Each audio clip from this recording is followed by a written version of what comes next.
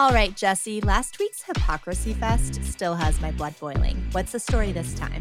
A troubled marriage leads to poison, arson, and ultimately murder. I'm Andy Cassette. And I'm Jessie Prey, and this is Love Murder.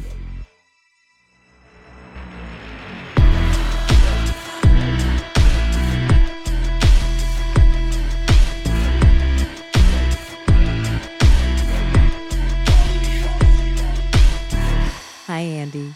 Hey, Jesse. Welcome back, everyone, to Love Murder, a podcast about bad husbands, terrible wives, and love gone fatally wrong. You can find Love Murder on Twitter and Instagram at Love Murder Pod and on Facebook by searching Love Murder Podcast. And as always, if you enjoy this show, please love/murder a 5-star rating on your podcast app, subscribe and review to help new people discover the show and win a place in my heart forever. Literally.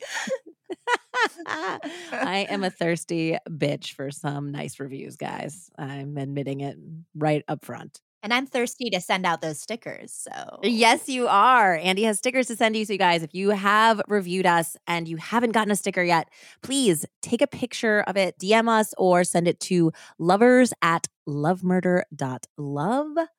Also, any story requests that you'd like to hear, especially if they have a book attached, would be great. Today's story comes from a listener named Heather S. And our source today is none other than the most amazing true crime writer of all time, Anne Rule. Her book, Bitter Harvest. So get excited, guys. It's going to be a corker. Wasn't there a bitter recently? Didn't we have another bitter? Yes, Greg Olson had Bitter Almonds. That's right. I knew we had something else. else. This is Bitter Harvest. And Andy just launched our discussion group. Do you want to talk about that? Yeah. quickly? So when you go on Facebook to search Love Murder Pod, you might also stumble across the Love Murder discussion group, which I just started late night on Friday. So we're still, gathering the members, but you can join. You can become a moderator if you want. You can chat about little nuances with the episodes, post questions. I think you could post requests as well, right, Jesse? I mean, it's kind of just for whatever. Andy's already posted her first Nicolas Cage meme. Yeah, it's for Nicolas Cage memes. I posted my favorite quarantine one. But yeah, you can feel free to share whatever. There's a few rules. They're all listed on there. It's mostly don't be a shitbag. Yeah, don't be a shitbag. It's pretty easy. I'm sure there's plenty of other boards you can find if you want to be a shitbag. It's just not on ours. Yes, and thanks to Nancy for being our first moderator. We're really excited. We hope to garner some great conversations in there. And maybe you'll want to talk about this episode. So let's jump right in. Prairie Village, Kansas was an upscale suburb of Kansas City. And in the fall of 1995, on a street called Canterbury Court, nearly every showy home contained a doctor, lawyer, or CEO. 7517 Canterbury Court actually contained two: Dr. Deborah Green, Dr. Michael Farrar, and their 3 beautiful children. There they lived in a fantastic 5,000 square foot mansion, the culmination of 2 lifetimes of hard work and a marriage's mutual dream. A dream that was, on the evening of October 23rd, completely on fire with its occupants still inside. What? Oh yeah, the house is on fire and not everybody's out. Dr. Deborah Green barely escaped the flames that seemed to have engulfed the gigantic home almost immediately. Gasping, she pounded on a neighbor's door and called for help. Her babies were still in the house, she cried. As the neighbors woke out of a deep slumber and poured outside in pajamas and jackets to the horror of the bonfire, Deborah spotted a small figure climbing over the peak of the roof and onto the garage, which was getting licked with the flames. One of her children had escaped and was clinging to the edge of the roof. "Help me," the child cried, choking on black flumes of smoke that flooded from every window in the house. "Help me!" Deborah, with the neighbors watching from their yards, went to the garage and beckoned for the child to jump. Terrified, she looked back at the garage roof that had also caught on fire. In moments, the entire thing would collapse. The child jumped with the flames hot on her back, and her mother attempted to catch her through open arms and failed. She dropped like a rock to the ground. Jessica. I know. I wish I could tell you that had been a better rescue situation, but mom really dropped the ball there. So fortunately, the child was completely okay. Thank goodness. She was safe. But what about her brother and sister and their dogs? And what about her father? There were too many questions, too much smoke. The heat was overwhelming. Nearby, neighbors got their families and pets out of their homes, convinced that the Midwestern wind would bring the flames to their houses as well. Soon, the crackle and screams of the fire were matched by the squeal of sirens, and the child ran to the police and firemen, yelling for them to save her family. Her mother, Debora, sat transfixed by the flames, stuck as though in shock. The fire department jumped into action and attempted a dangerous rescue mission. When all was said and done, despite the heroic efforts of the brave first responders, someone or someones would be dead, a family would be torn apart, and grave secrets exposed. A nation would be shocked at the lengths someone could go to for love or lack thereof. This is going to be an intense one, guys. I'm warning you right now. I appreciate the warning. It's like definitely a heavy case. Lots of twists and turns. A lot of people behaving badly, as it happens on our show. So let's talk about the woman who will one day become Dr. Debora Green. Debora was born on February 28th, 1951, the second daughter of Joanne and Bob Jones in Havana, Illinois.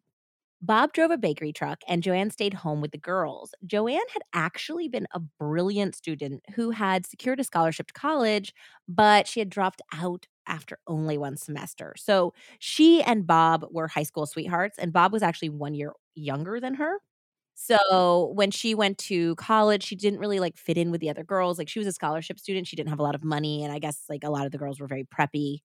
And she also was just really homesick for her family and for her boyfriend. So she actually dropped out and moved back. And her and Bob got married super young. He was still in high school at only 17, and she was 18 years old. Yeah. I mean, getting married in high school, even in the, late 40s, is pretty intense. Yeah. So she was so bright, though, that she kind of missed out. And during that era, the late 40s, the 50s, just women kind of just stayed home. It was normal for them to stay home.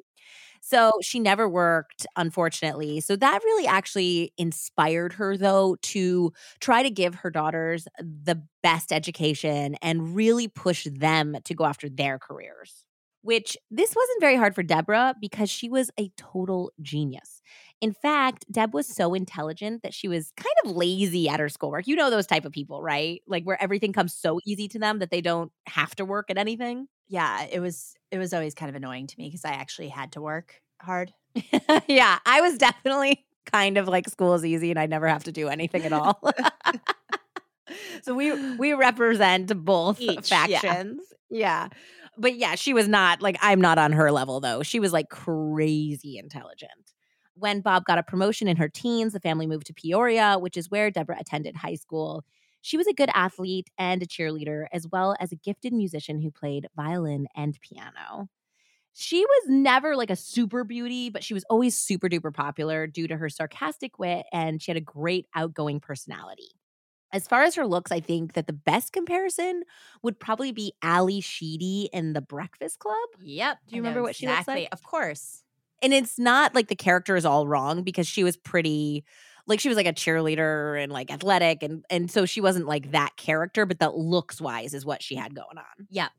Debora graduated co-valedictorian from the class of 1969. And after achieving nearly perfect SATs, she entered the University of Illinois, after which she went on to medical school at the University of Kansas.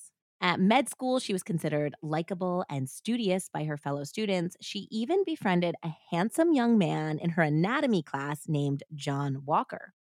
The two bonded over their shared cadaver. Neither could have possibly... Gross. I thought this was going a totally different direction. I was you thought it was going to go romance? That's kind of hot. Yeah. No, they're dealing with dead people. Gross. Yeah. Yeah, so this is a little bit of a foreshadowing situation because neither one of them could have ever imagined that their lives would clash calamitously in the future. Okay. So put a pin in that one. Well, in med school, she married her college sweetheart, an engineer named Dwayne Green. Well, the surname stuck, the marriage did not. Within only a couple of years, the couple had parted, getting officially divorced in the late 70s. Yikes. Yeah, it just sounds like it was like a mismatch from the beginning. She said that she was like bored with him pretty much right away. So, Deborah started a resident program in emergency medicine. She had chosen it because she wanted excitement in her life. So, she was dismayed to discover that people coming into the ER mostly had earaches or other common issues that they had let progress too long. It's not all Grey's Anatomy up in this piece, apparently. No, I mean, she definitely was doing that at the wrong time if she was in the ER now. Yeah, the ER She'd have now would be a plenty of totally different excitement. situation. Yeah. Too much excitement for anyone's own good. Yes. Nonetheless, she found excitement in other areas of her life. Deborah later called the scant time between husbands her hedonistic period.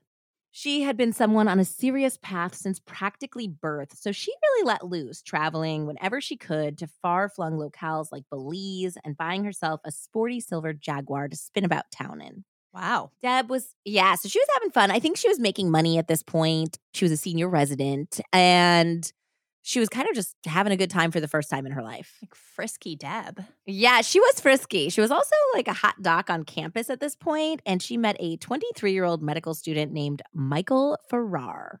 Mike was a Kansas boy born and bred who was 4 years younger than Deb and was extremely impressed by her.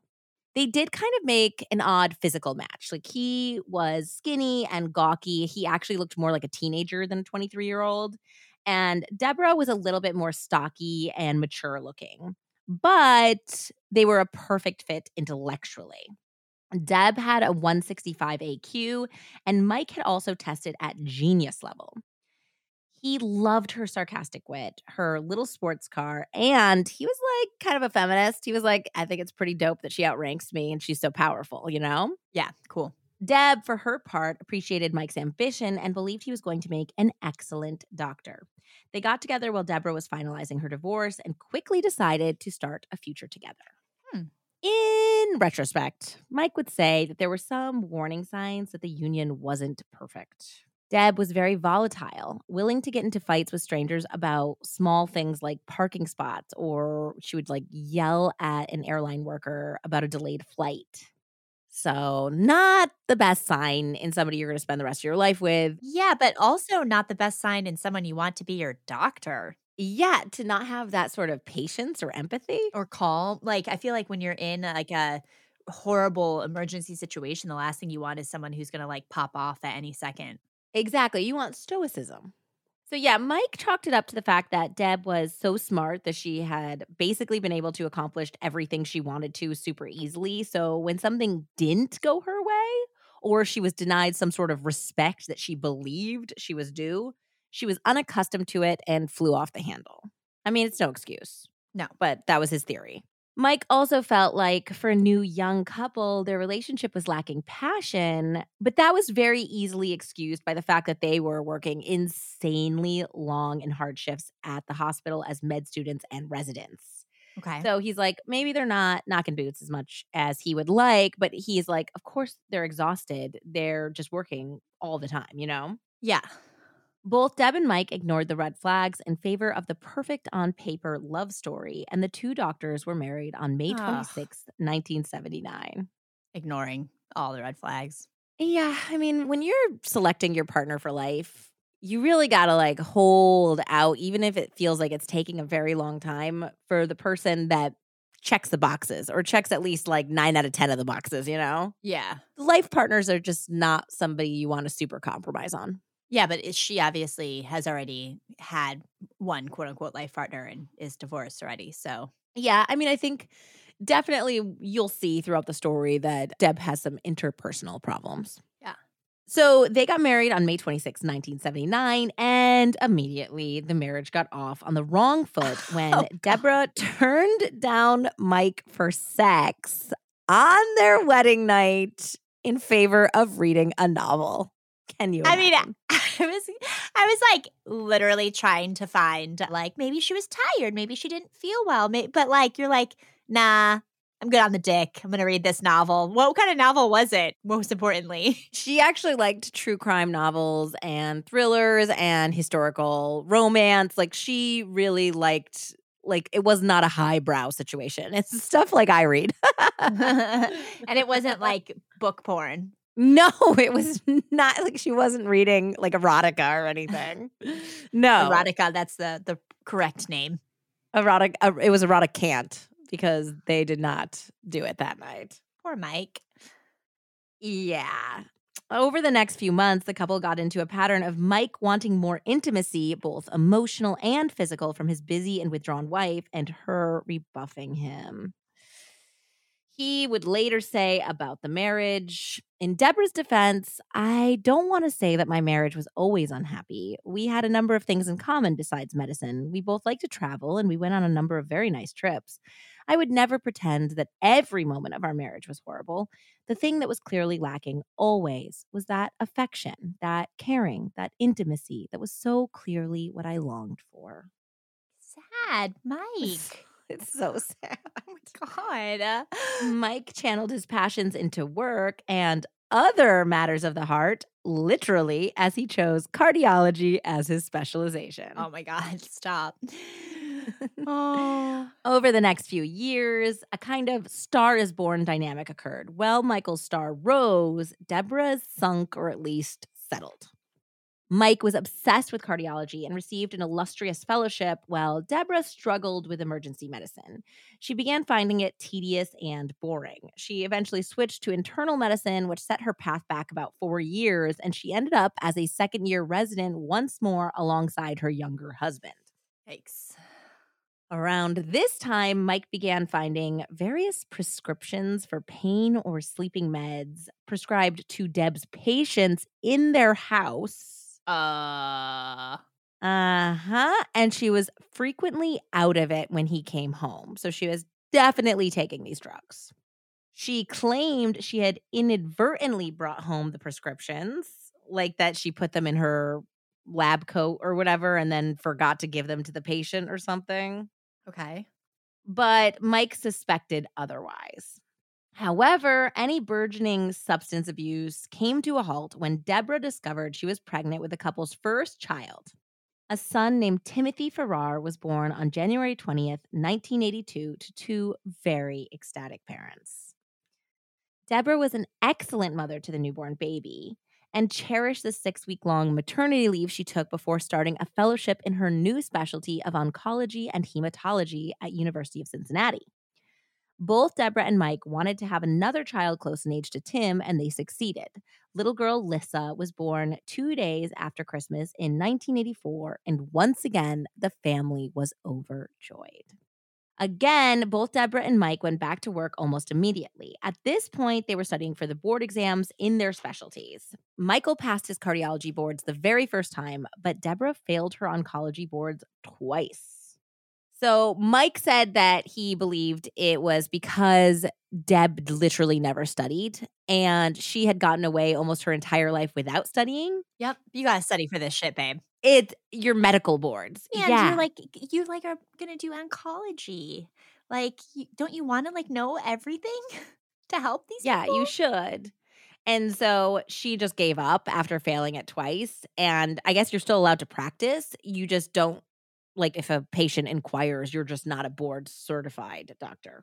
So she was still able to practice, but in general, kind of like what you're saying, Andy, like she didn't go to seminars to learn, about the latest technology or scientific advances. She didn't like attend conferences. She did not like mingle in the oncology community and learn from other doctors. Like she had absolutely no desire to better herself as a doctor. And Mike said she kept short hours and then she would just come home and read. And she just did not seem to care about being a better oncologist. So though she was now practicing in Kansas City, where Mike had also gotten a job, she didn't seem to enjoy it, and she was ill-suited temperament-wise. Like you also said, obviously you need to be incredibly patient and empathetic if you are dealing with deadly and chronic illnesses like cancer. And Deborah just didn't seem to be able to muster it up. In 1988, she found herself surprise pregnant again with their last child, a little girl they named Kelly, who was born on December 13th. And within a year of Kelly's birth, Deborah decided that she wanted to be a stay at home mom for good and leave medicine behind.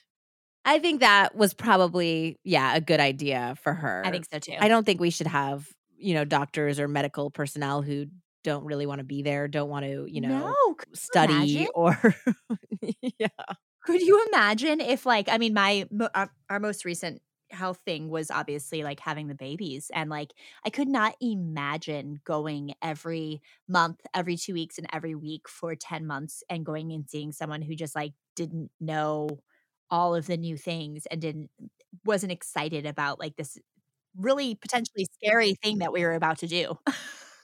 Exactly. That would be terrible, you know? So I think this was good. Like, imagine if you're, like, ill or if a loved one is ill.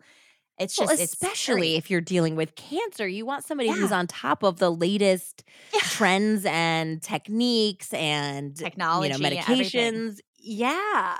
Yeah. Yeah, No, so I no think this was a thanks. good call for Deborah, but on the other hand too, she's a very intelligent woman with a lot of, like, raw computing power, and I think this is also like what's that phrase about, like, idle hands are the devil's work?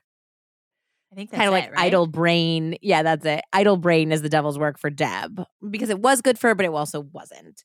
Though the marriage lacked passion, Deb and Mike were committed parental partners, and the family did enjoy traveling together, like Mike said.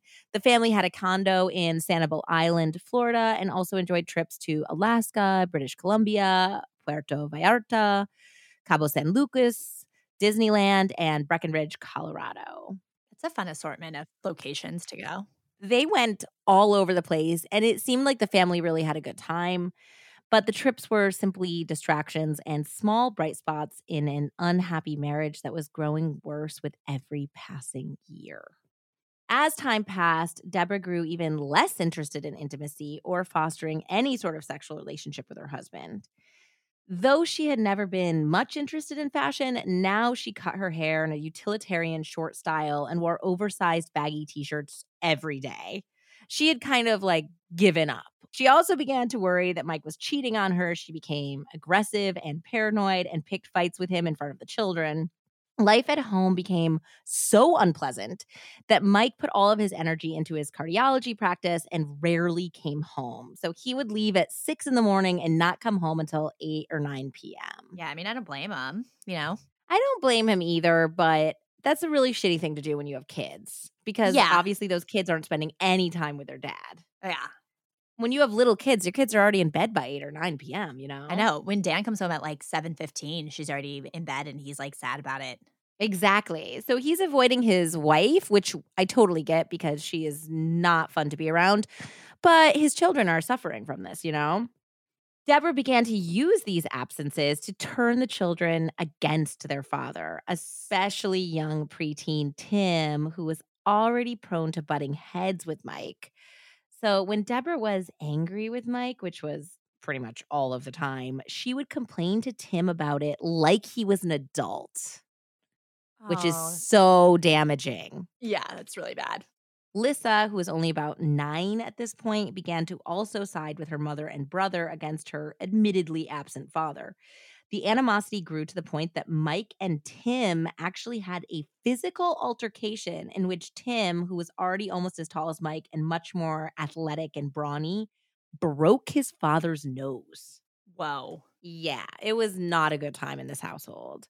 By the time the couple's 12th anniversary was approaching, the marriage was basically a zombie. It was dead, but still ambling on. Yeah. Mike hated to fail, but the living situation was untenable. Not only did Deborah seem to hate him and was turning the children against him, the house was constantly a mess and the kids had absolutely no boundaries or rules whatsoever. In early 1994, he decided to ask Deborah for a divorce, and she went crazy. She went to the family room where Tim had been watching TV and screamed that his father had cheated and was trying to cheat them out of the house they lived in. Deborah began throwing things and crying that Mike was going to make them live in a cramped one-bedroom apartment while he moved into a fancier house or moved into their house with his new family. Oh, God. So this was all absolutely untrue and awful. He wasn't cheating on her. He didn't have a new family at all. And even if he had been, this is not the way you break the news of a separation to your children. No, it's just sad that he wasn't and she's doing this, because yeah. She was completely unhinged. So Mike moved into a bachelor apartment, and shockingly, with distance, the relationship began to heal. Mike began to take the kids 2 to 3 times a week and spend time actually co-parenting with Deb, and he began to see a different side of her. Through long talks about what went wrong in their marriage, Deb maintained that the current house that they were living in was too cramped for the family of 5 and their dog. They had a black lab named Boomer. She said that if they moved into a larger home, she would be able to keep on top of the house's cleanliness. Mike was actually interested in this idea as he really wanted to try to keep the family together, and the couple quickly found a 5,000 square foot mansion on Canterbury Court that boasted 6 bedrooms, a den, a home gym, and a big pool in the backyard. Love a pool. Love a pool. This was a dream house for real. Anne Rule said in the book that I think it was like $600,000, but they got it for $400,000. And in California, it would have been like a $3 million house. Why'd they get it for 400,000? Did someone pass away in it? I guess it had been empty for a long time. It's haunted, probably. No, I think it was relatively new construction. I think it's probably haunted. You don't Let's just go get with that then. $200,000 off for no reason. Well, it was definitely cursed because not nice things happened at this house. So Mike and Deb made an offer and it was accepted, but almost immediately Mike had cold feet. Though Deb had made promises over the 4 months that they were apart, deep down in his gut, he did not think she had changed, nor that anything would be different. Once he signed the papers, he'd be signing on to a lifetime of more issues and unhappiness. He backed out, citing financial concerns, and everyone, Deb, their kids, and their realtor, were all real upset. So, 2 or 3 days after Mike broke the bad news and broke the deal, he was paged at the hospital and told that his house, the house that Deb had stayed in with the kids, was on fire. Oh, God. In a panic, he drove over 90 miles per hour to find the entire fire department at their house, which was oozing smoke into the sky, though he could see no flames. Thankfully, all of the kids and Boomer were at Tim's soccer game, and they were all safe. Interesting that she decided to bring the dog to the soccer game that day. Yeah. Uh-huh. Unfortunately, there was massive damage to the home. It seemed that the fire had started in the basement, shot up the laundry chute, and engulfed the whole house. The insurance company determined that the cause was accidental and it was a rare electrical issue. The cord of a practically new dehumidifier had been wrapped so tight around a copper pipe that it had shorted in 3 different areas. The copper pipe had gotten so hot that it had heated the adjacent wood paneling to burning point.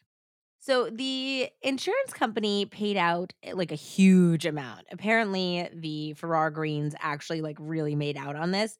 They paid out $48,000, which is more like $88,000 in possessions alone, Wow. just like their furniture and stuff. Wow.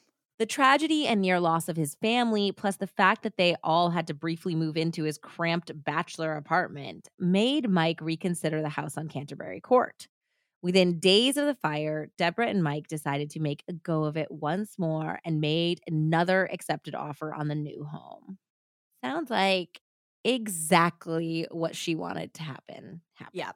Mike and Deborah both made an effort at first. Mike cut back on his hours to spend more time with the family. They all took a trip to Disney. Deborah tried harder around the house for a little while, but the honeymoon phase lasted only 6 months, and then Deb and Mike were back at each other's throats again.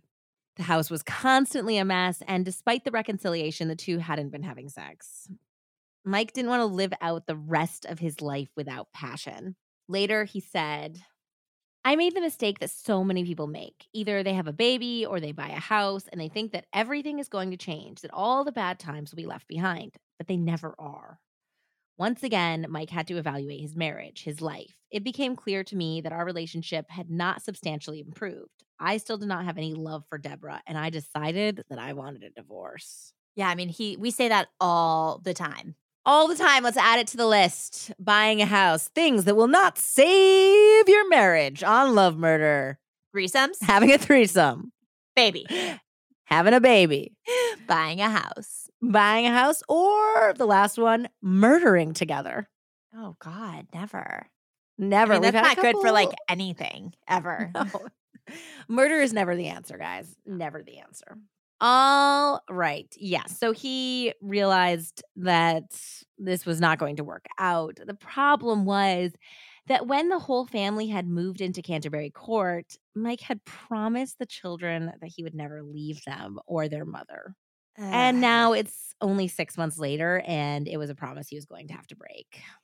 Early in 1995, Mike knew he wanted out, but the family had already put down a down payment on a school trip for Tim to go to Machu Picchu in Peru. And both Deborah and Mike had signed on to go as well. Mike didn't want the trip to be strained, so he decided to put off asking for a divorce yet again until after the summer trip, effectively waiting an additional 6 months. He also thought that if he and Deborah could get along, that potentially this could be a very happy memory and maybe like a last family hurrah, especially for Tim. While preparing for the Peru trip, Deb and Mike met another couple planning on taking their teen son as well, and it turned out to be an old acquaintance of Deborah's. Dr. John Walker, who had once been Deborah's cadaver partner, was now an anesthesiologist and married to a beautiful blonde nurse named Celeste. Okay, how? Because they're not even in the same place as they were, right? Is this just complete No, coincidence? she went to University of Kansas for medical school, and so did he. And then they moved to Cincinnati for a little while, but then they moved back to Kansas. Got it. Okay. Yep. So this is pretty wild. Also, these are pseudonyms. So John and Celeste is not their real name. There's a couple other names in this that are not their real names. And it seems to me like they decided to participate with Anne Rule's book under the agreement that she would use pseudonyms for them. Okay. And I feel like if they felt like that, then I should do that as well. Because after all, WWARD, what would Anne Rule do? I think Oh is my what God. we should do. So Celeste and John had two sons, ages 14 and 10. Celeste would be taking the 14-year-old while John stayed home with their 10-year-old. Celeste and John had met cute in a surgical recovery room when they were both checking on a patient. That is super cute. Ugh. Celeste was immediately impressed with the handsome doctor with the gentle manner, and John was taken with Celeste's good looks and vivacious personality. They were married on October 6, 1979, only 4.5 months after Deborah and Michael had been married. John was 29 and Celeste was 27. Similar to the Farrar Greens, the couple eventually did find themselves unhappy in a marriage with poor communication. Oh. Though they stayed together for the kids, they were both desperately miserable. John had clinical depression and enjoyed few activities outside of work, while Celeste was social and engaged. Their shared interests, other than their sons, fell away, and by the time the trip had come around, the two were operating like roommates. Though they attempted to go to counseling, John maintained that he would leave when both boys went to college, so he didn't see a point in repairing the relationship. He's like, let's just run this one out. What do you do though? Like, can Celeste go out and mingle if that's what she enjoys doing? Like, She would go out and socialize Good. with like other couples and people and just leave him home. okay. Yeah, so they both decided that the trip to Peru away from each other would help shed light on the direction that their marriage should take. Like she was Yeah. like, I want to use this time away. You know, Machu Picchu is so spiritual. Yeah. Really dig into what I want, because she was kind of thinking maybe we shouldn't wait until they're, in college. They're so young. They're Silly. 10 and 14. Like, is she going to Silly. wait 8 full years before having any shred of happiness in her life? Yeah. Come on. Yeah. So it'll come as no surprise, I'm sure, given that this is Love Murder, that Celeste and Mike immediately hit it off while on the trip. Celeste and Mike did? Mike Farrar, Deb's husband. Oh my God. You didn't see that one coming? No, I was expecting Deb and John to get back together. No. This is the Celeste and Mike show. If you think about it, though, it does make sense because they're kind of the less depressed partners. They're the ones who want more passion. They're the ones who want more love and intimacy and excitement, you Yeah. know? No, it totally makes sense. I just did not see that coming. So yeah, so Celeste and Mike totally hit it off on this trip. Also, Deb had a bad knee apparently, and Celeste is very physically active, and so was Mike. I guess he was like a triathlete. Okay. And so well, Deb would like stay back or like go, sightseeing or go shopping. Celeste and Mike went on like several hikes together in Peru. They took the boys with them, but it was very bonding for them. Plus, I think it's kind of like sexy to do something like physical with somebody, you Of know? course. Especially if the other one's like a little fit. Yeah, exactly. Like you're sweating, you're working your way up a mountain. If somebody's in front, you're looking at their butt, you know? Butt shot. Totally. So yeah, and of course the teenage boys were like running ahead, so they had lots of time to talk to each other through this. So Celeste would later say about Mike, I was drawn to him. He had energy and enthusiasm. He just had a spark about him. She liked that he was take charge, organized, and involved in his kids' lives in a way that she felt her husband wasn't. Well, on the trip, the two often found themselves alone, like I said. And upon return to the United States, Deborah offered to drive to St. Louis to pick up the girls who had been staying with family there. And Mike said he would unpack and do the laundry. But laundry wasn't the only thing he was doing. On July 8th, 1995, shortly after their return, Mike went over to Celeste under the guise of delivering something she had stashed in his suitcase. Yeah, so they started a hot and heavy affair, which I mean, I don't know if either party regretted it later, but I can imagine that it was very, very physical given that they both had been kind of sex starved in their marriage for years and years, you Yeah. know? Yeah. Mhm. And how old were they at this time? They're both in their 40s, I think Okay. early 40s. Okay. So yeah, not much older than us, like maybe 5 years older than us. Yeah. Yeah, so the two kept the affair as discreet as possible, but the Peru group had grown close and often socialized that summer. So Deborah began to suspect something was going on between her husband and the pretty nurse. Also, I feel like you can always tell when people are banging. Oh my god, yeah. Yeah. So You they're can all like tell when hanging people, like, out around are, each like, other. drawn to each I mean, I guess if you're, like, in tune with that, though, I'm sure there's some people who are oblivious to it, but yeah. Well, she was already paranoid Yeah. about him cheating. So I'm sure she was very in tune to this, you know? Oh. Yeah. So, within weeks of the affair beginning, Mike finally asked Deborah for a divorce officially, and predictably, it did not go well. Would she light the house on fire? Maybe that's where we're going with this. I don't know. Once again, Deborah screamed. She began hitting herself in front of the children, and again told the children that their father had cheated and was leaving them and was going to move his mistress into the house. Tim and Lissa believed their mother 100% and were irate with their father, who had broken not only a marital promise to Deborah, but a serious promise to them as well. He said later on that his biggest regret about the whole situation was that when they moved into the house in Canterbury Court, he should have never said, I'll never move out. I'll never break up with your mom. No, I'll you never leave you can't. You guys, you can't. Yeah, you know? can't say that, especially with how tumultuous the relationship already was. Absolutely. And while it seemed like Deb didn't even like Mike any longer, she liked the status of being two married doctors, even if she wasn't practicing. She liked not working, and she was afraid that she would lose the big house and, the social standing and the nice lifestyle.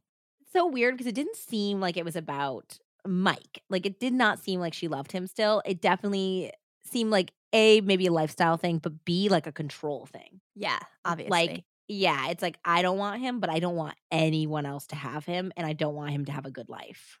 The children begged Mike not to move out, so he remained in the master bedroom while Deborah moved to the guest bedroom on the lower floor. Oof, not a good situation. Uh-uh. How are you gonna sneak Celeste up those stairs, Mike? Yeah, he's not. But another sad reason that Mike stayed in the home was because Deborah began to drink heavily.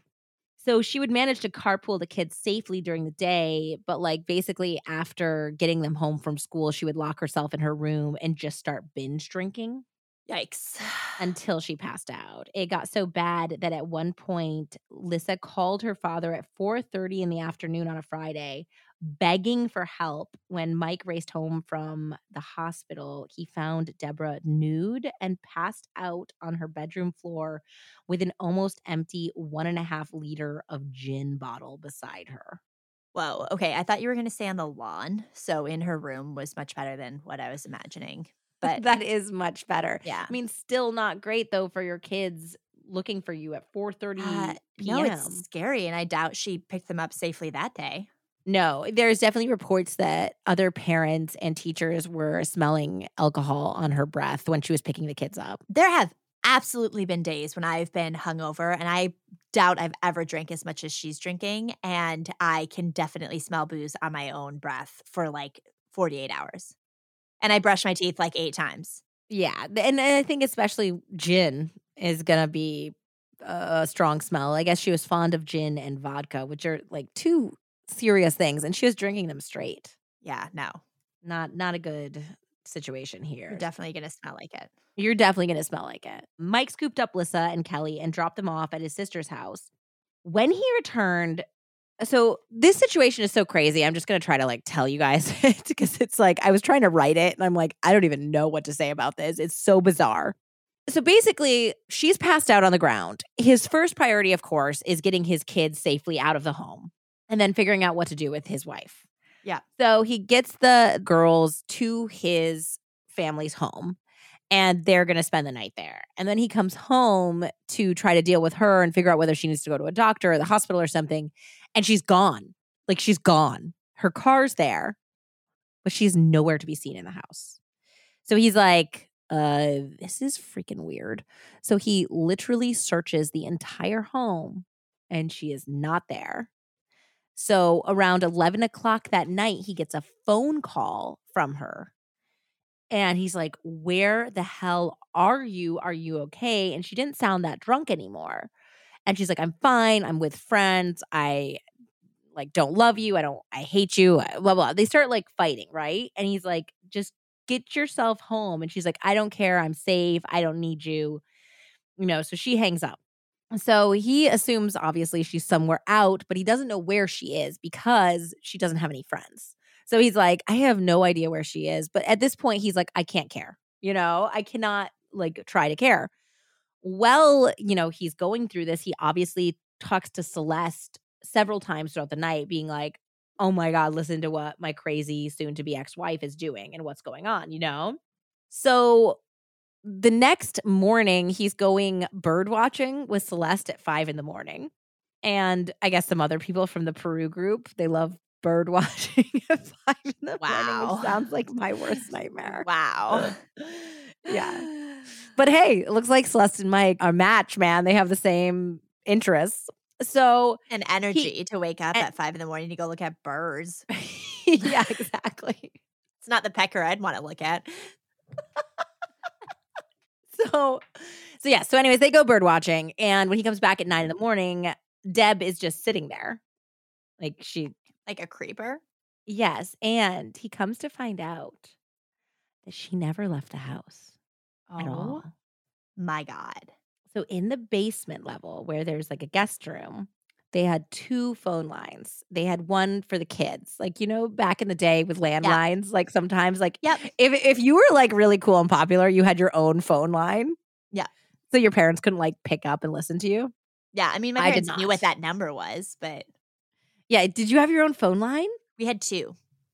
So, okay, so that's the same situation. We did not. I did not have my own phone line, which is super annoying. My parents picked up the phone all the time while I was on the phone. Really? And yeah, That's like and it was back. Privacy thing too. I feel like you shouldn't do that. Oh, my parents were the worst. Also, my dad would decide, like he would. Okay, first of all, my dad made me answer the phone literally my entire life while I was living in this home. Prey residence, Jesse speaking. That is how my brother and I had to answer the phone. Your From the brother had time to say Jesse speaking? That's weird. well, he had to say John. Yeah, so I had to answer the phone like that, which was so embarrassing as a teenager. And second, when I got to be a freshman in high school, he barred me from answering the phone at all.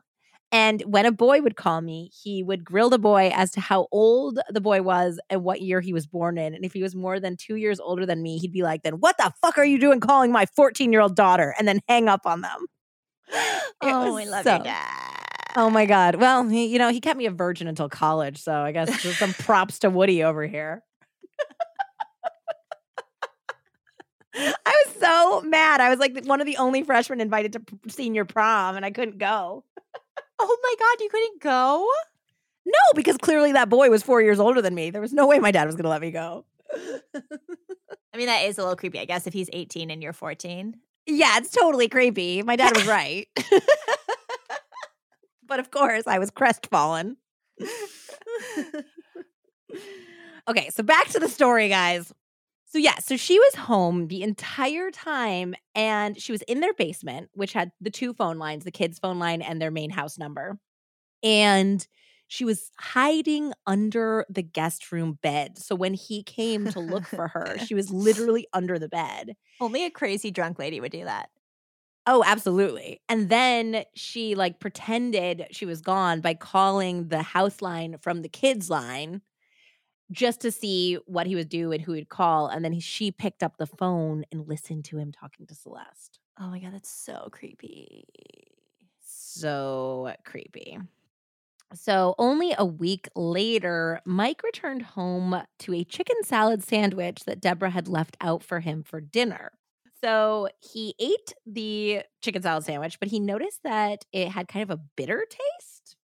So he asked Deborah, he's like, this tastes kind of weird, doesn't it? And she's like, no, we were all fine. So he was really hungry. I guess it'd been a long day at work. So he kept eating it and he ate the whole thing. Okay, why? Why are you eating anything from your crazy wife? Have we not learned anything? I don't think he listened to Love Murder at this point. I'm just because saying, throughout we history. were, 4. Within hours of eating this chicken salad sandwich, he was experiencing abdominal pain, vomiting, and diarrhea. For the next 3 or 4 days, the symptoms continued. Finally, on the Thursday afterwards, so this had happened on a Friday, the Thursday afterwards, he finally regained his strength, but only hours after dinner, the torrential vomiting started once again. It was so bad that he required hospitalization at this point, and he also had a fever of 104.4. God. Yep, his blood pressure also dropped dangerously low. A central line was inserted in his subclavian vein under the collarbone, so large quantities of antibiotics and fluids could be fed into his body. The doctors were puzzled by his violent and sudden illness, and they thought maybe it was something called tropical sprue related to his Peru trip where he had swam in the Amazon River and he had eaten some of the local foods. The weird thing was, though, that they had been home, though, for almost a month. So the doctors are like, these symptoms would fit tropical sprue, which you can catch, on the Amazon River. But why would it hit so late? That didn't make sense. Eventually, Mike recovered enough to return home, though he was significantly weakened. However, only hours after enjoying a nice spaghetti dinner with his family, he was rushed back to the hospital. This podcast is sponsored by BetterHelp. Is there something interfering with your happiness or is preventing you from achieving your goals? I know for us, having new babies, full-time jobs, a podcast, and just the general state of the world right now can cause major anxiety. BetterHelp will assess your needs and match you with your own licensed professional therapist. You can start communicating in under 48 hours. It's not a crisis line. It's not self-help. It is professional therapy done securely online. There is a broad range of expertise available, which may not be locally available in many areas. And the service is available for clients worldwide. You can log into your account anytime and send a message to your therapist. You'll get timely and thoughtful responses. Plus, you can schedule weekly video or phone sessions, so you won't ever have to sit in an uncomfortable waiting room like with traditional therapy ever again. BetterHelp is committed to facilitating great therapeutic matches, so they make it easy and free to change therapists if needed. It's more affordable than traditional offline therapy, and financial aid is available. BetterHelp wants you to start living a happier life today. Visit betterhelp.com/lovemurder. That's better, HELP, and join the over 2 million people who have taken charge of their mental health with the help of an experienced professional. In fact, so many people have been using BetterHelp that they are recruiting additional therapists in all 50 states. Special offer for Love Murder listeners. Get 10% off your first month at betterhelp.com/lovemurder. The attacks had occurred on a Friday, the following Thursday, and then another Friday, seemingly once a week for 3 weeks. By Labor Day, Mike was released from the hospital, practically skin and bones. At 5'10", he was down to nearly 125 pounds. Yeah, so he was too tired and ill to argue with Debora. And besides, she was being super sweet. Like, she was even preparing him his favorite meals. He particularly enjoyed eating that meal while watching the Kansas City Chiefs in his recliner. So here's a shocker. I know this is going to come as a surprise to you, Andy, but hours later, he was back in the hospital. Oh, I love that the doctors are just like, we can't figure this out. Exactly. Well, they couldn't. Nobody. I have to tell you, on this show, it's so obvious, but in real life, poisonings are very rare. Like, they do not happen all of the time like they do on our podcast. So while he was stuck in the hospital, a couple things happened. Number one, Tim and Lissa had to call him regarding Debora's out-of-control drinking. And Tim, who was 13 at this point, was forced to go around the house and hide all of Debora's booze, which is super sad. A kid should not have to assume that responsibility about their parent at this point, you know? And number two, Celeste finally asked John for a divorce. Mike's severe and unexplained illness had made her realize that if they wanted to be together, they had to move forward with ending their respective marriages. John was saddened, but not surprised. He seemed to be handling it as well as possible. He rented a house nearby and consulted a divorce attorney. However, within only a week of the decision, tragedy struck. Though John had mostly moved into his new home, he didn't own any pots or pans, so he would still go to the family home after work for dinner. And I think this was also meant to help the boys transition to still have like a family dinner, even if dad wasn't living at home, you know? Yeah. When 6:30 p.m. came and went without John coming home, Celeste called the hospital and found out that John had left work actually hours earlier. So she didn't know where he was. Okay. Celeste called a friend who lived next door to John's new home, and the two decided to see if he was there. Upon arrival, Celeste was horrified to discover that her husband of nearly 2 decades was dead in his car in his new garage.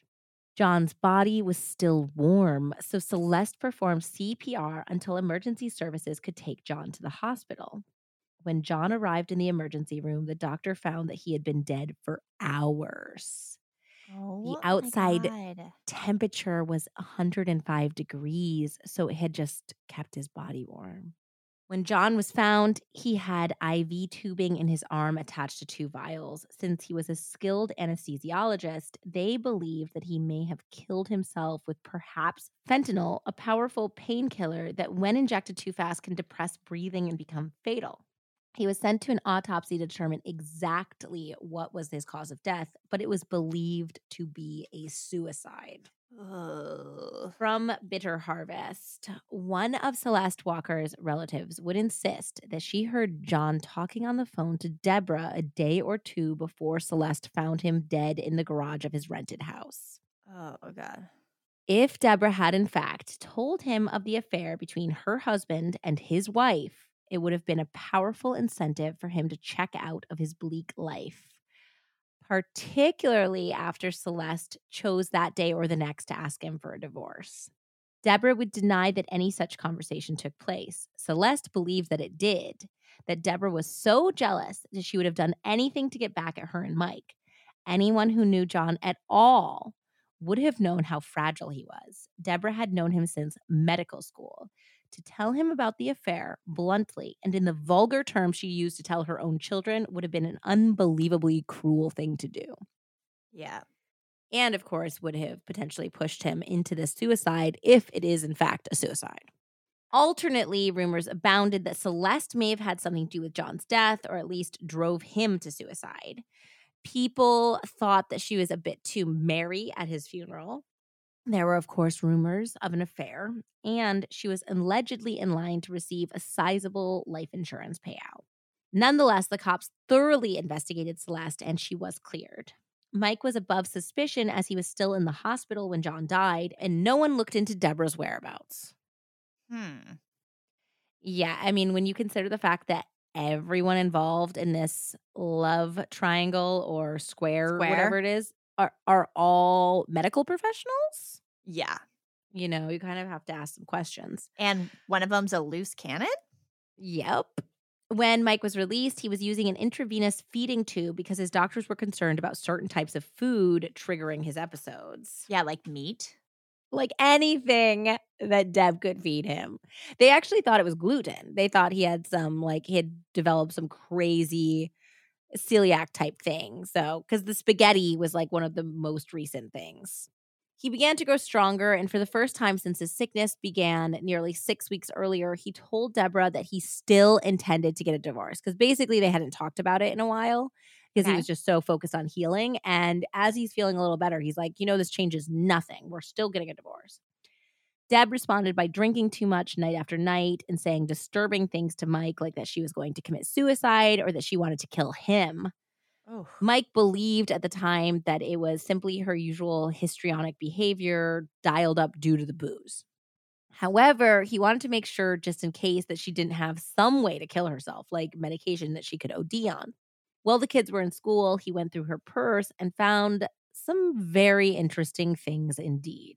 Inside were a dozen seed packets for castor beans, as well as 3 empty vials of potassium chloride. Uh, Yeah. So potassium chloride is usually given to people suffering from heat stroke or acute vomiting in order to reestablish electrolyte balance, which of course is a good thing.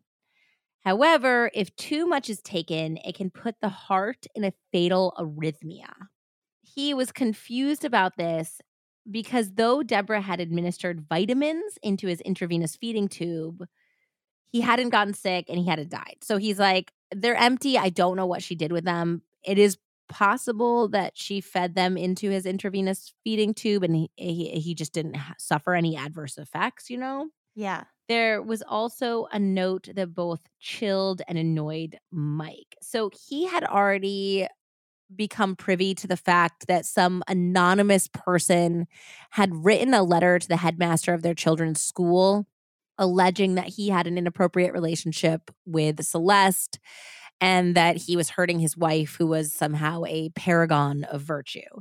And it had been typed. Now he found a handwritten version of that same note in Deb's handwriting in her purse. LOL. Uh-huh. You gotta throw out your rough draft, honey.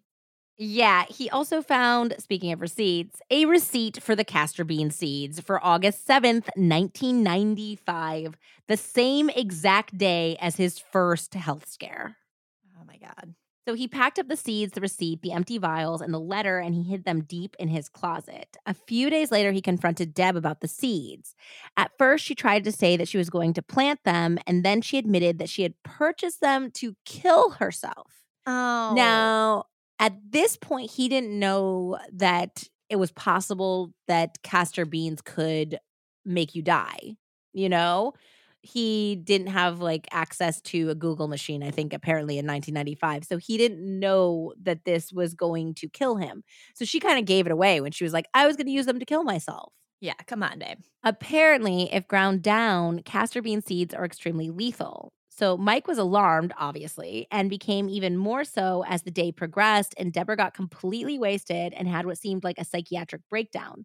He called a mental health clinic and eventually got Deborah committed. The doctor that admitted her actually recognized her as a former colleague, and she actually put on a good show because this doctor, Dr. McCoy, kind of actually believed that she wasn't drunk, and she heard through Debora that they were going through a contentious divorce, and that Debora basically said, my husband's trying to get me committed so that he can use this against me in the divorce and get custody of our kids, and it's all a trick.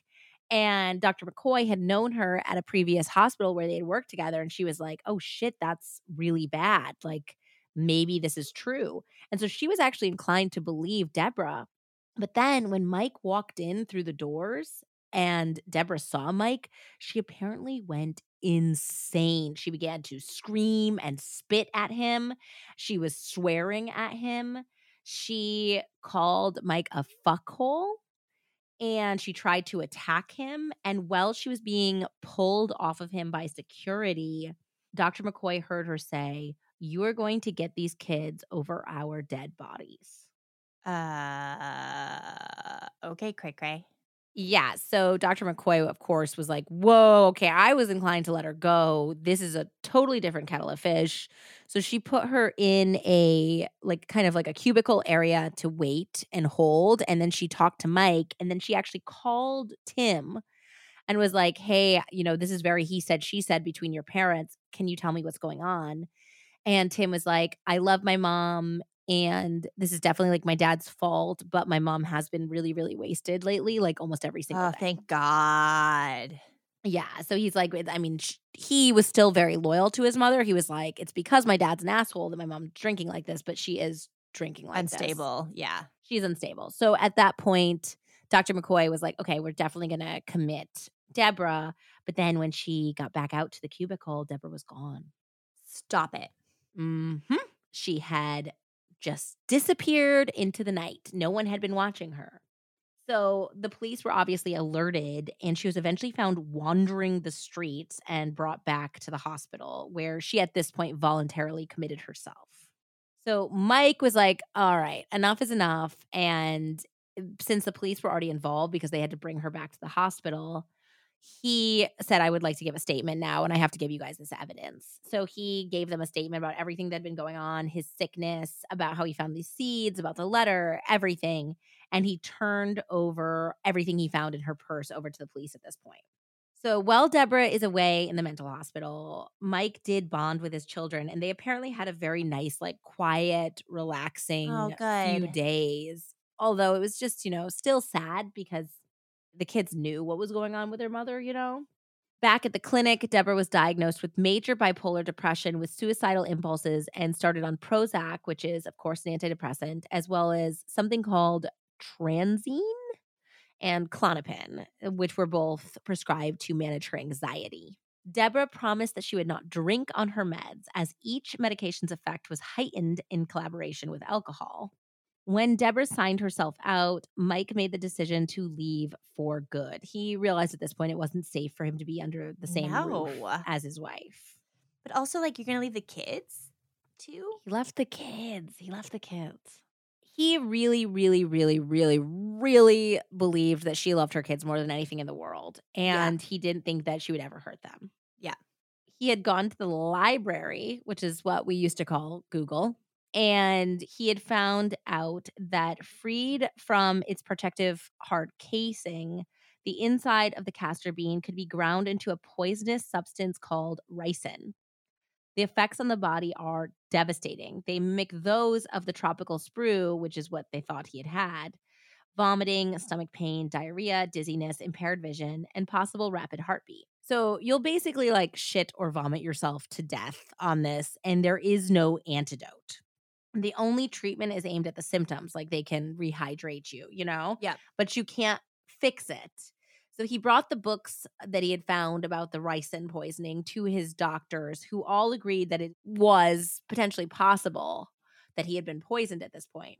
And they agreed to test his blood to detect the presence of antibodies to ricin in his bloodstream, which is the only way to prove that he had been poisoned at this point.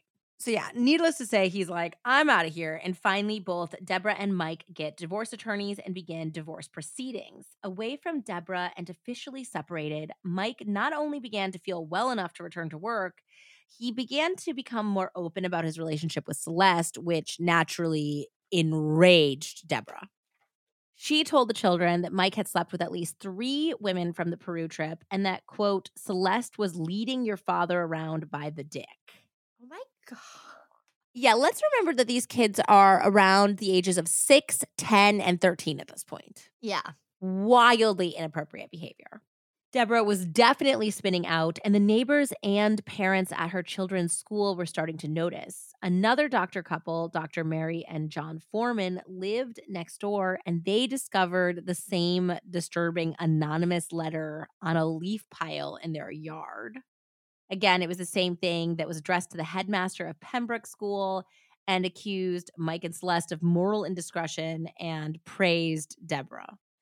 Mary Foreman was like, something's really weird here. So she alerted Mike and he told her it was simply Deb leaving it for them to find as well to try to like poison the neighbors against him, you know? Okay. And he also even told her about finding the same handwritten version in Deb's purse. Mary was also worried, she confided in Mike, that in his absence, Deborah and the household were deteriorating. People commented on the smell of alcohol on her breath, and another neighbor had noted that they had once seen 6-year-old Kelly crying and banging on the door after 10 o'clock one night. Outside? Yeah, like apparently she was locked out of the house while Oh her my mother was on a drinking binge. god. Mike, who was still recovering from his illnesses, could only offer the children a safe haven whenever they needed it and promised to fight for 50-50 custody.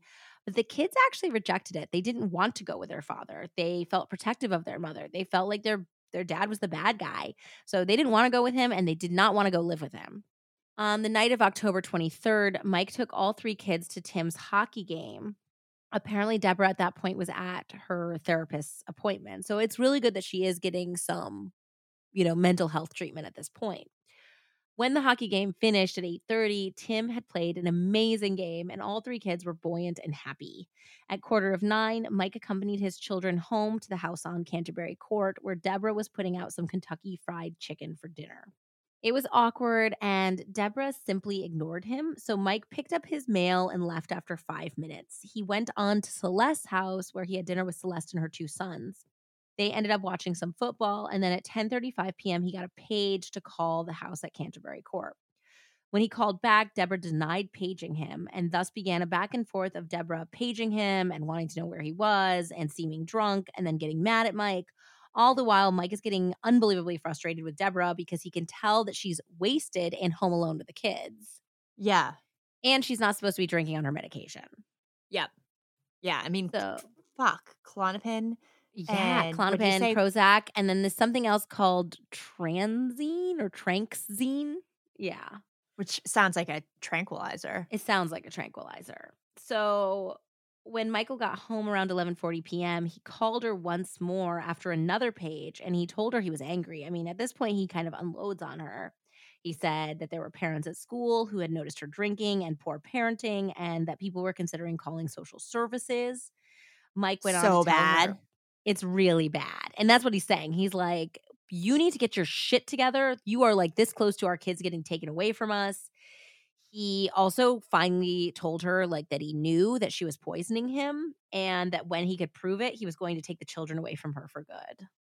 So the 2 got into a shouting match at this point, and someone hung up the phone. Deborah called back 5 minutes later and seemed surprised when Mike answered at his apartment. This is how this conversation went, according to Ann Rule. "Oh," she said, "I didn't know you were home. I thought you were still out driving around. I really did not want to talk to you. I wanted to leave a message on the machine. And since you're home, I'm not going to say anything." She hung up. She was playing games again, Mike thought. He was too upset to try to sleep, so he went downstairs and began working on a TV console he had partially assembled earlier in the day. At about 12:30, the phone rang again, as Mike had half expected that it would. Resignedly, he picked up the phone and expected to be berated once more by Deborah. But it wasn't Deborah. It was Dr. Mary Foreman, who only yesterday had told him about Deborah's latest bizarre letter. Before Mike could speak, Mary shouted something that took him a moment or two to understand. "Your house is on fire. There are fire trucks everywhere. Your wife is a fucking arsonist." "What did you say?" he asked. Numbly, Mike heard her repeat the same words again. He hung up the phone and ran toward the vehicle that was parked the closest, his pickup truck. So, a 911 operator had had a hang up call that very night that only featured a couple of seconds of heavy breathing before it disconnected at 12:21 a.m. that morning. The call had come from the house on Canterbury Court. The dispatcher was a woman named Miriam Russell, and her gut instinct told her that something was seriously wrong. She immediately sent 2 cars with red lights and sirens to the address.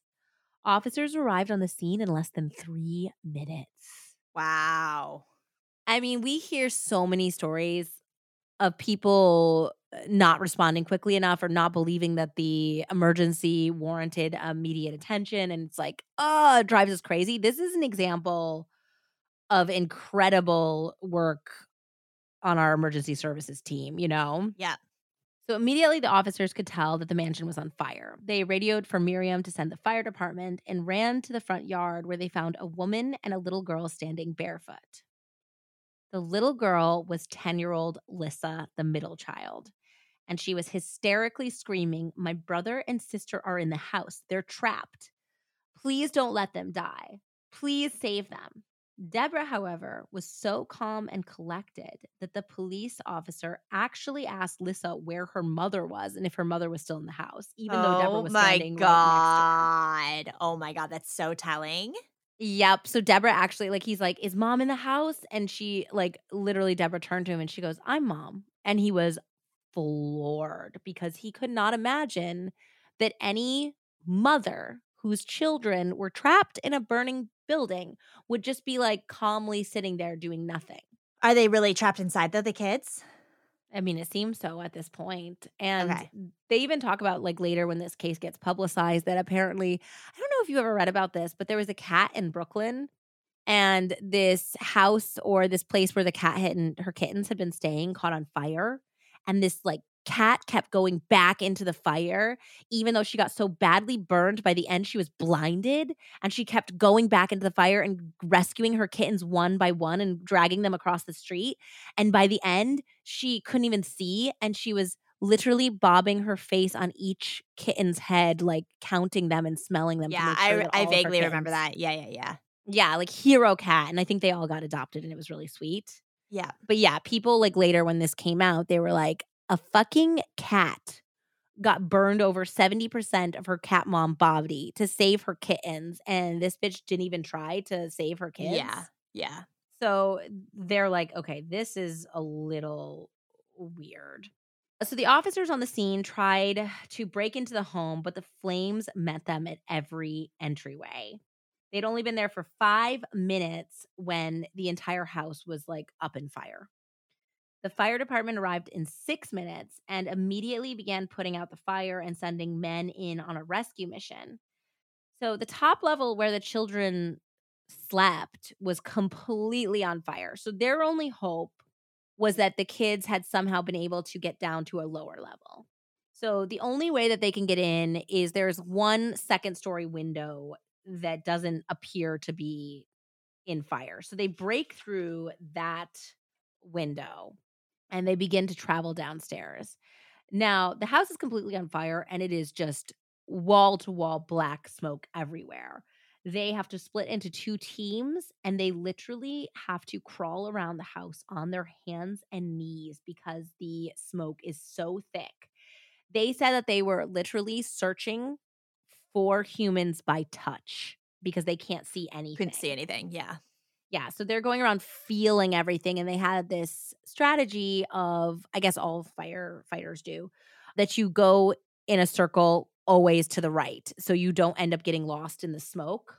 So they keep doing this. They're going room by room. They're canvassing it until they get to a dead end because there's this wall of flame just all the way from the floor to the roof. And the house is beginning to fall apart around them. There's like burning beams coming down and just open flame and smoke everywhere. So at this point, the captain has to be like, if I don't get my team out of here, they're all going to die. Yeah. So they haven't found the children yet. They get out, they manage to search the garage and the basement, but the children and the dogs were not there. Uh So by now, Mike had arrived at Canterbury Court and he was stunned to find the house totally ablaze. His first thoughts were not that the children were in danger. His first thoughts were what a pain in the ass it was going to be to have to do all of the insurance paperwork and find clothes for his kids, and how Deborah would have to come live with him potentially. It didn't even occur to him that his children would be in the fire. I mean, the first time that she did this, she took the dog with her, you know? She Yep. did not endanger her family. So, he's not thinking about this at all, and he even actually called Celeste, and he's like, "My whole house is on fucking fire. I think Deborah did it.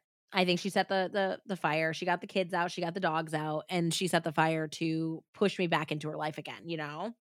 Of course. I mean, that's what makes most sense since she got what she wanted last time. Exactly, and that's what he thought was going on. So as he's approaching the firefighters and the police officers, there's, like, a ton of people outside. There's all of his neighbors are standing around outside as well, and he asked the police officer where his kids are, and the officer replied that his wife and one of his daughters were safe inside of a squad car, but that the other 2 children were still in the home.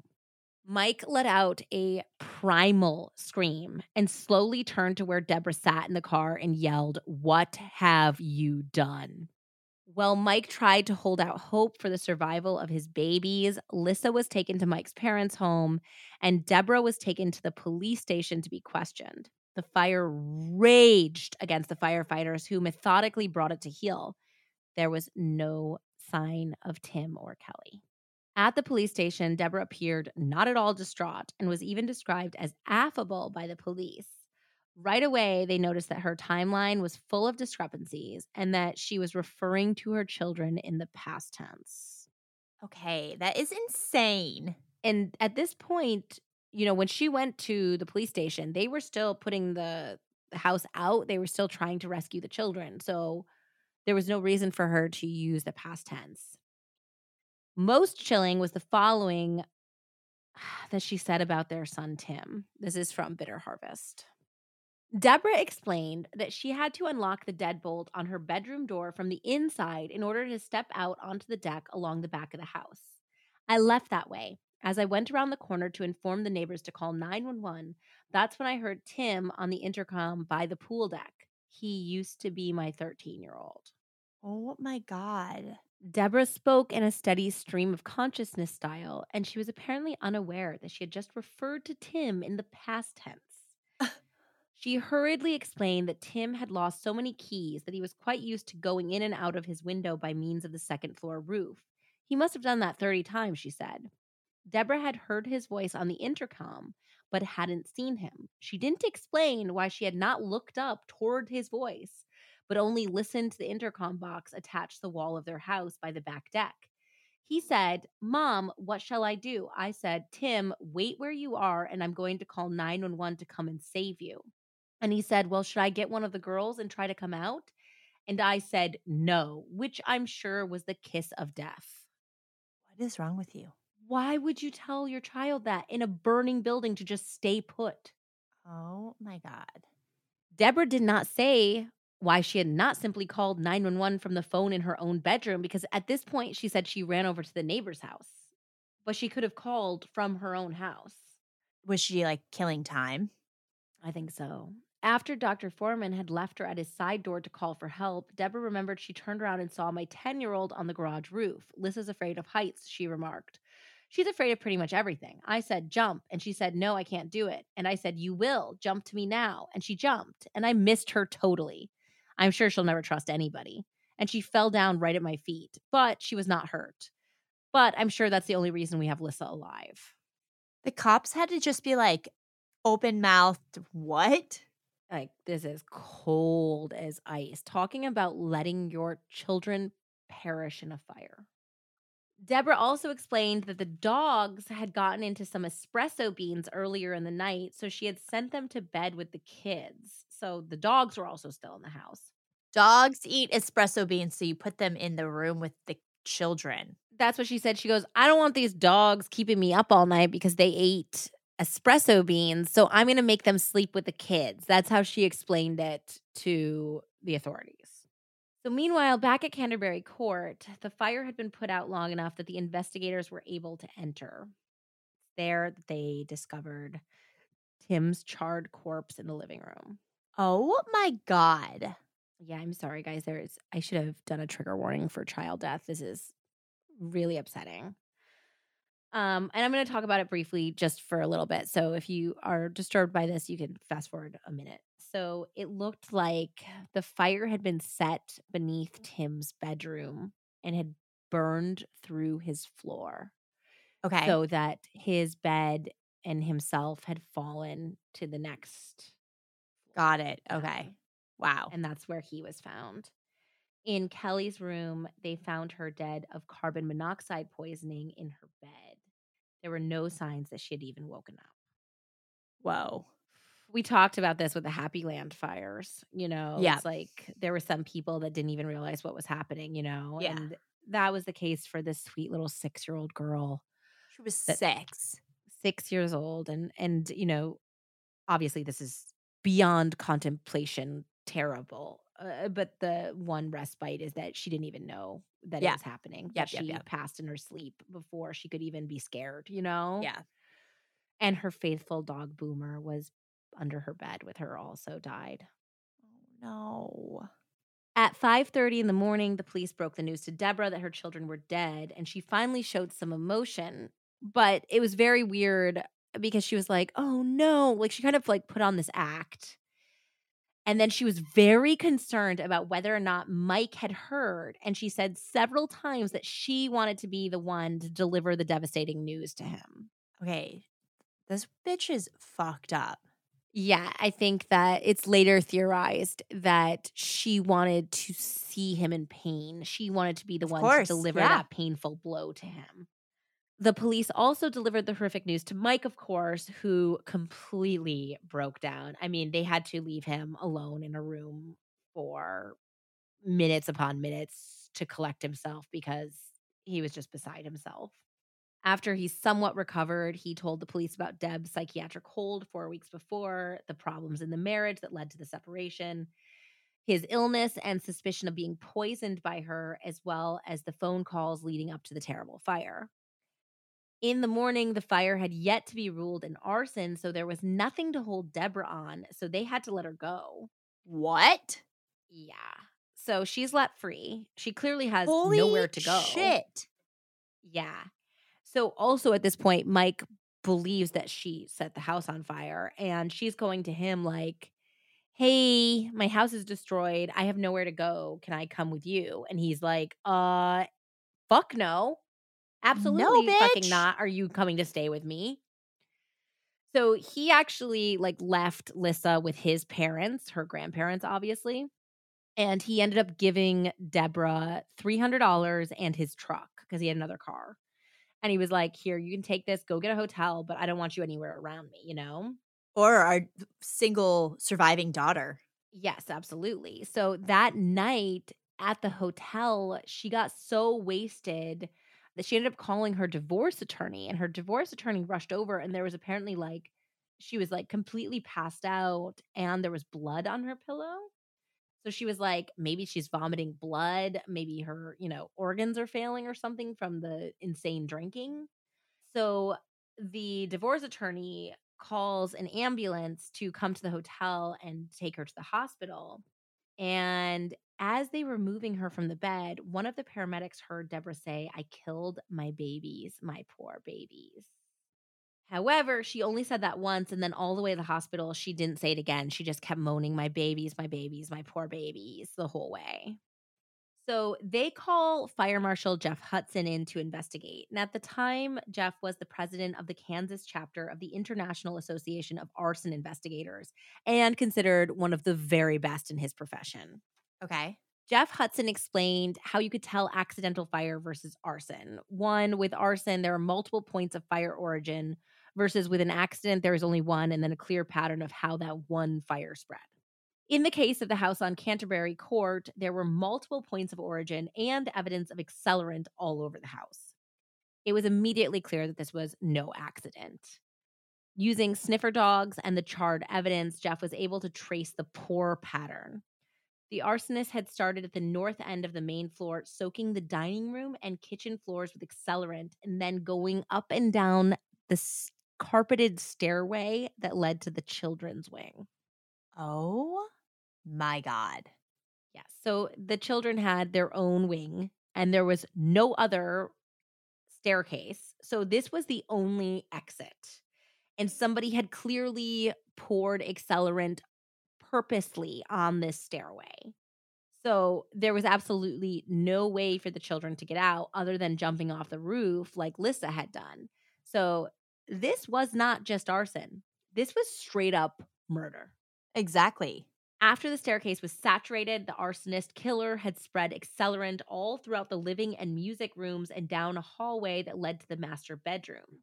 There was evidence that the arsonist had lit one of the fires from just outside that master bedroom, which, of course, Deborah had claimed that she was in the bedroom, so she could have done all of that and then left out the bedroom deck door, just like she said she Oh got my out of the house. God. All in all, the arsonist used somewhere between 3 to 10 gallons of accelerant, which Jeff Hudson could not say exactly what the accelerant was. I He said figured it because you said accelerant like 8 times, so I Yes, he figured it was he said it was definitely not gasoline, but he said it might have even been gin or vodka, which we knew she had a lot of that laying around. I'm surprised she was willing to waste it. Yeah. So the fire marshal conveyed his report to the police, and now they know that they have an arson that seemed set purposely to kill the children, Yeah. a mysterious suicide, that of John Walker, and a man who has been poisoned. So they are like, what the fuck is going on in this family, you know? Yeah. And who is at the center of it all? Deborah, of course, but Mike as well. The police decide to focus the investigation on the warring couple. Mike naturally believed that the culprit was Deborah, and Deborah tried to say that Celeste was the arsonist.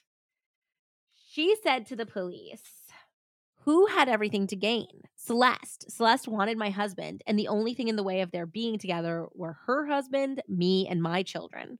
With me and my children gone, Michael wouldn't even have to pay child support. Well, John is dead, and Celeste has $3 million worth of insurance, and I almost died, and so did Lissa, so you figure it out." Whoa. Yeah. Fire Marshal Jeff Hudson had suggested to the police that the arsonist would likely have singed hair. So the investigators requested that Mike and Deborah come in so they could clip some of their hair for testing.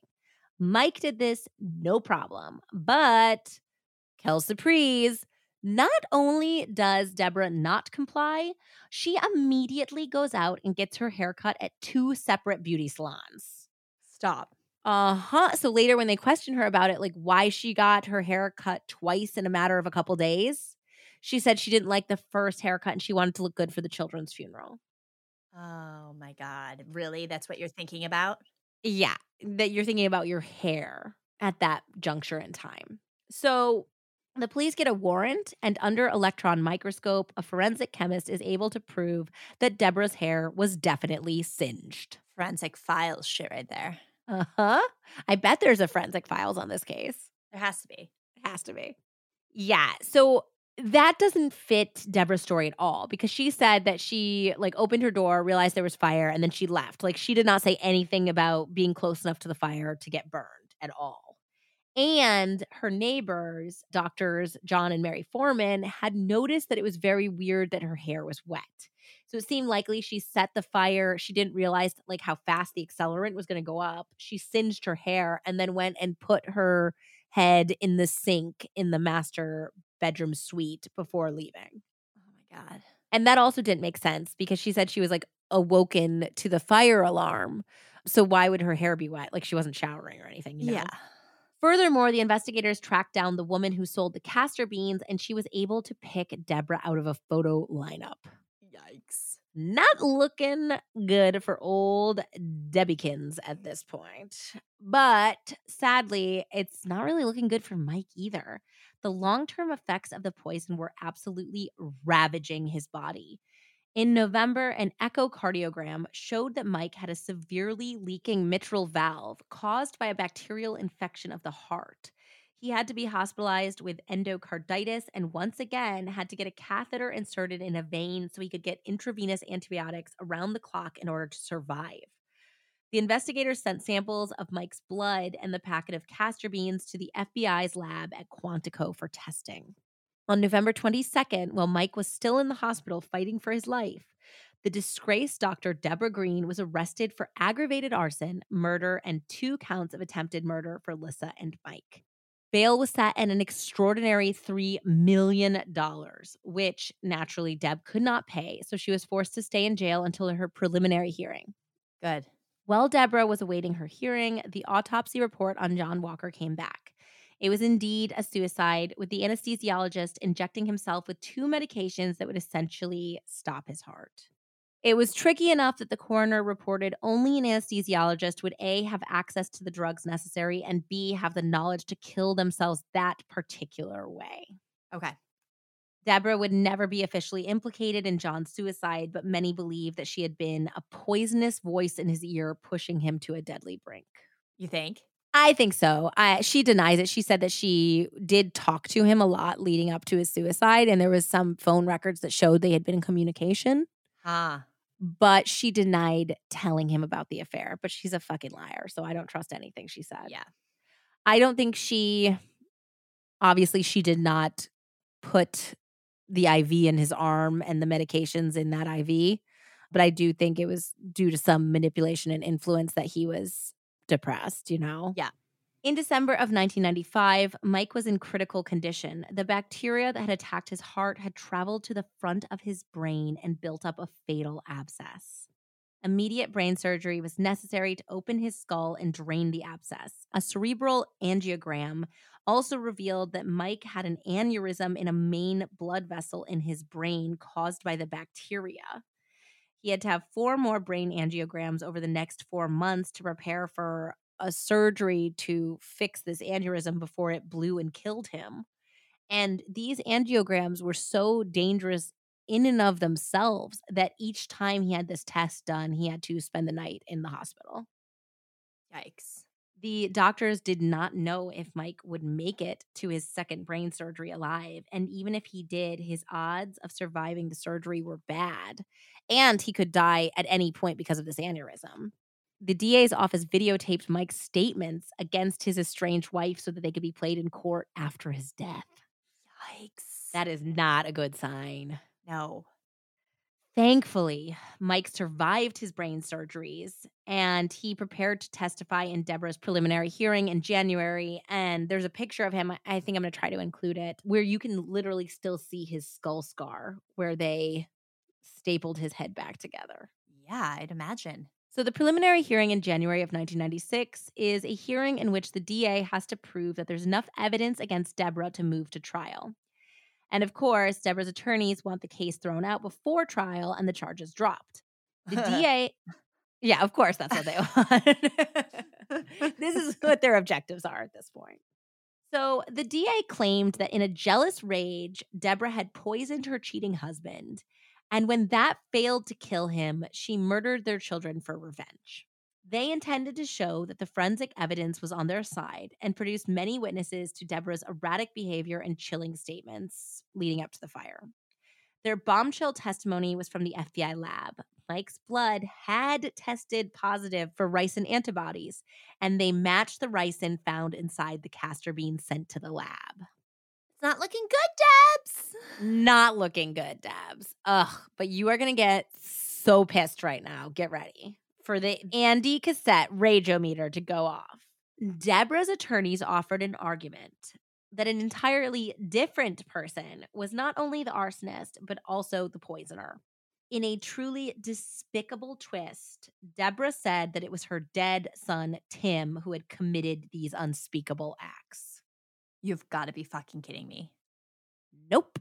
She said that Mike was such a bad dad that their son hated him so much that she had gone to the store to buy the seeds for her son, who was the one who prepared more food in the household because she was a bad cook, and that this was all Tim's idea and all of Tim's plan. Oh my God, that is so disgusting. I can't believe the defense attorneys went along with it.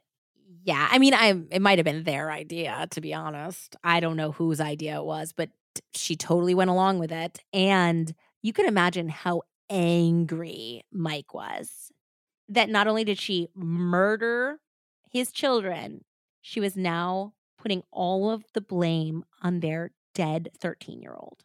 That is mind-numbing. Though the defense never said what his motivation would have been for killing his mother, sisters, and self, the defense painted Tim as a deeply disturbed young man with an obsession with fire. It's so fucked up because he stood by his mom the whole time. The whole time to the very end, it sounds like. I think there was some truth in what she said about the intercom, and he definitely would listen to his mom and stayed in his bedroom instead of jumping out on that roof like Lissa did. It was his loyalty and his love of his mother that ended his life. That is crazy. And now she is completely betraying his memory. They had a friend of Tim's testify to making Molotov cocktails with him. A neighbor testified that he caught Tim and a friend setting a fire on their lawn. And a childhood nanny who claimed Tim had set trash can fires under her care. Where do you think he learned that from? Yeah. I also have to say, I think that all kids go through somewhat of a experimental fire phase. I know I certainly, boys. especially boys. I set a fire in my driveway just because I wanted to see what it was like when I was like Yeah. 10. You know, of course, my parents were horrified and I didn't again. But I remember like being like, okay, I'm on the pavement. It can be contained. It's not going to spread. I just was so curious, you know? I never have, but I do like fire. I enjoy like watching fire and like Yeah. bonfires. I could look at a bonfire for like 5 hours. But yeah, all kids are intrigued by it. Exactly, exactly. I'm not going to like normalize it to the point where I say everyone goes through a firebug phase like I did. I just admitted that. But I do think there's always some interest, and I think it's not at all uncommon for young men to be interested in No, that, you at know? all. Yeah. So Fire Marshal Jeff Hudson got up on the stand and he was like, that is total BS. There's no way that this cockamamie attempt to set up a murdered child for the crime is even remotely true. He explained his findings and how the fire had spread and made it clear that where Tim's body had fallen from made it absolutely 100% impossible for the boy to have set the fire. Love. On the stand, Jeff was forced to admit that while he knew it could not have been Tim, he could not conclusively say exactly who did set the house on fire.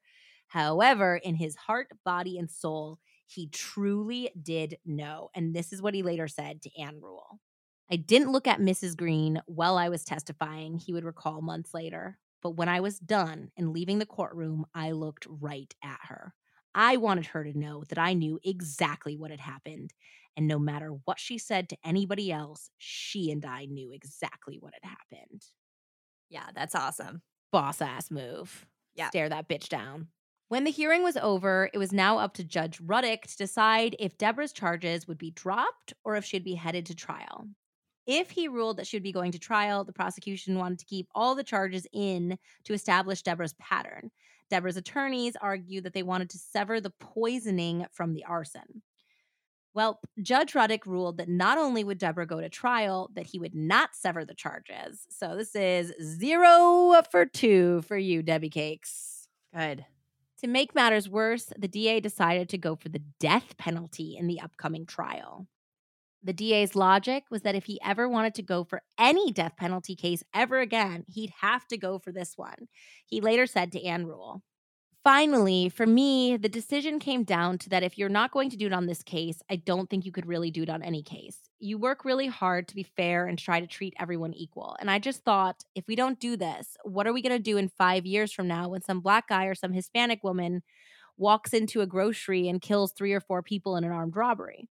What are you going to say that's different about them from Deborah Green? In fact, you could almost argue that someone like Deborah, who's had all of the advantages, makes it even more inexcusable. If Deborah's jury should find her guilty of deliberately setting fire to a house in which her children were sleeping, of deliberately poisoning her own husband, no one could argue that they were not heinous crimes. It should not matter that she was a physician, a wealthy woman who lived in a posh suburb. Yeah, wealthy white woman. Uh-huh. Plus, Morrison said, his face turning sadly reflective, I went to those posts and I remember when you see that little girl who was just about the cutest little girl in the world, laying there on that autopsy table because mom wanted to get back at dad. Well, that adds a little fuel to the fire too on a personal level. No, I guess it was very, very, very hard for the, like, autopsy technicians and medical examiner and all of the police officers because it was just this beautiful little girl who looked like she was sleeping, and she was dead forever because of her mother's rage. On April 12th, Mike had to fly to San Francisco to see a specialized neurosurgeon for yet another brain surgery. Oh my God. I know, this poor guy. When he awoke from the life-saving hours-long procedure, he had a message from the DA.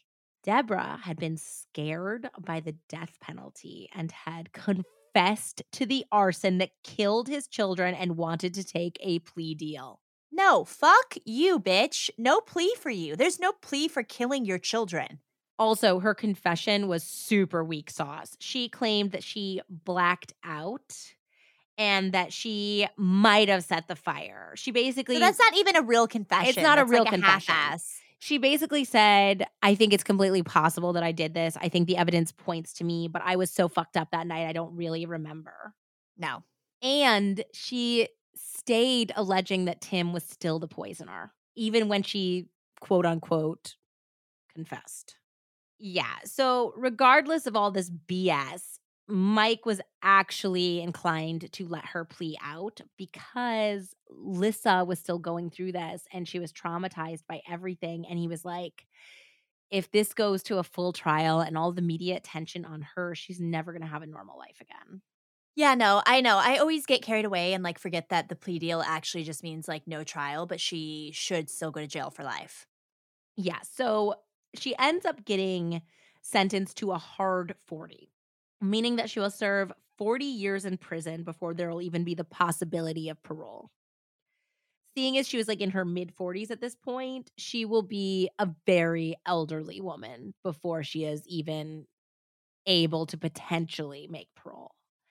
I think it's most likely that she will die in prison. There can't be any other way. I do think that this one should have gotten an LWOP, Yeah, life without possibility of parole. I agree.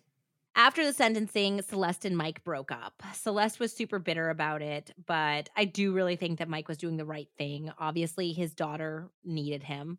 Yeah, they And both need a fresh start anyway. yes, exactly.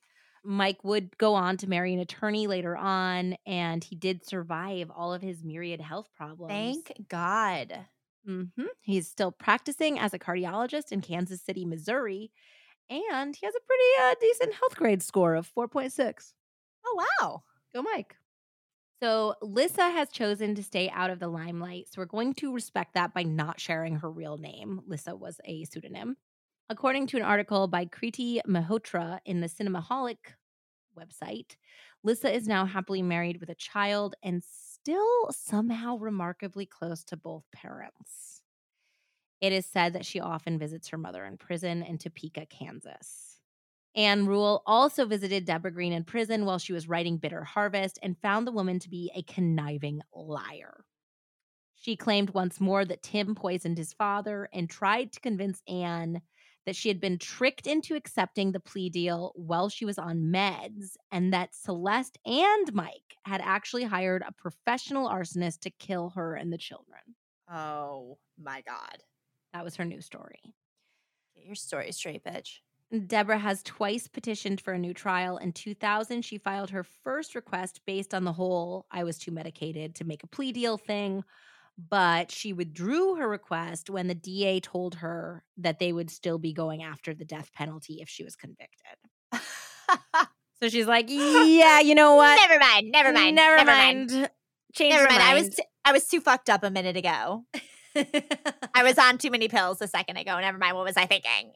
Exactly.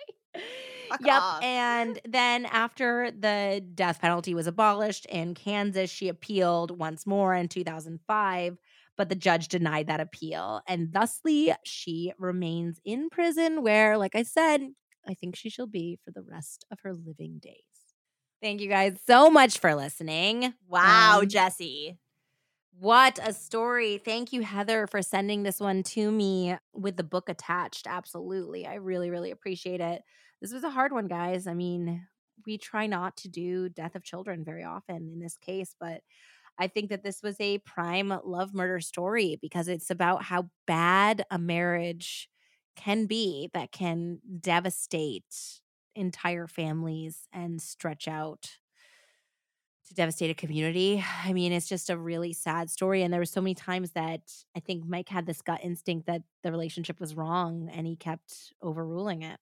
Well, yeah, because he was trying to do the best thing for his family. But I think ultimately, if your relationship's bad, it's never going to set a good example for your kids. So just move on. Sayonara. You already lit the house on fire once. Bye. Yeah, it's hard to do. I mean, divorce is a really, really, really hard thing to do. But if the alternative is something as devastating as this, it's the right thing to do. Or the alternative is like living the rest of your life fighting and miserable and unhappy and passionless, Yeah. 100%. So, Andy, yeah, I think this one was just a little bit rough. So maybe no funnies this week. No, it was a little raw. A little raw. So I think we're just going to end on trust your gut when it comes to love. So no one ends up murdered. And from the bottom of our hearts, thank you guys so much for listening. We love and appreciate each and every one of you. Bye. Bye.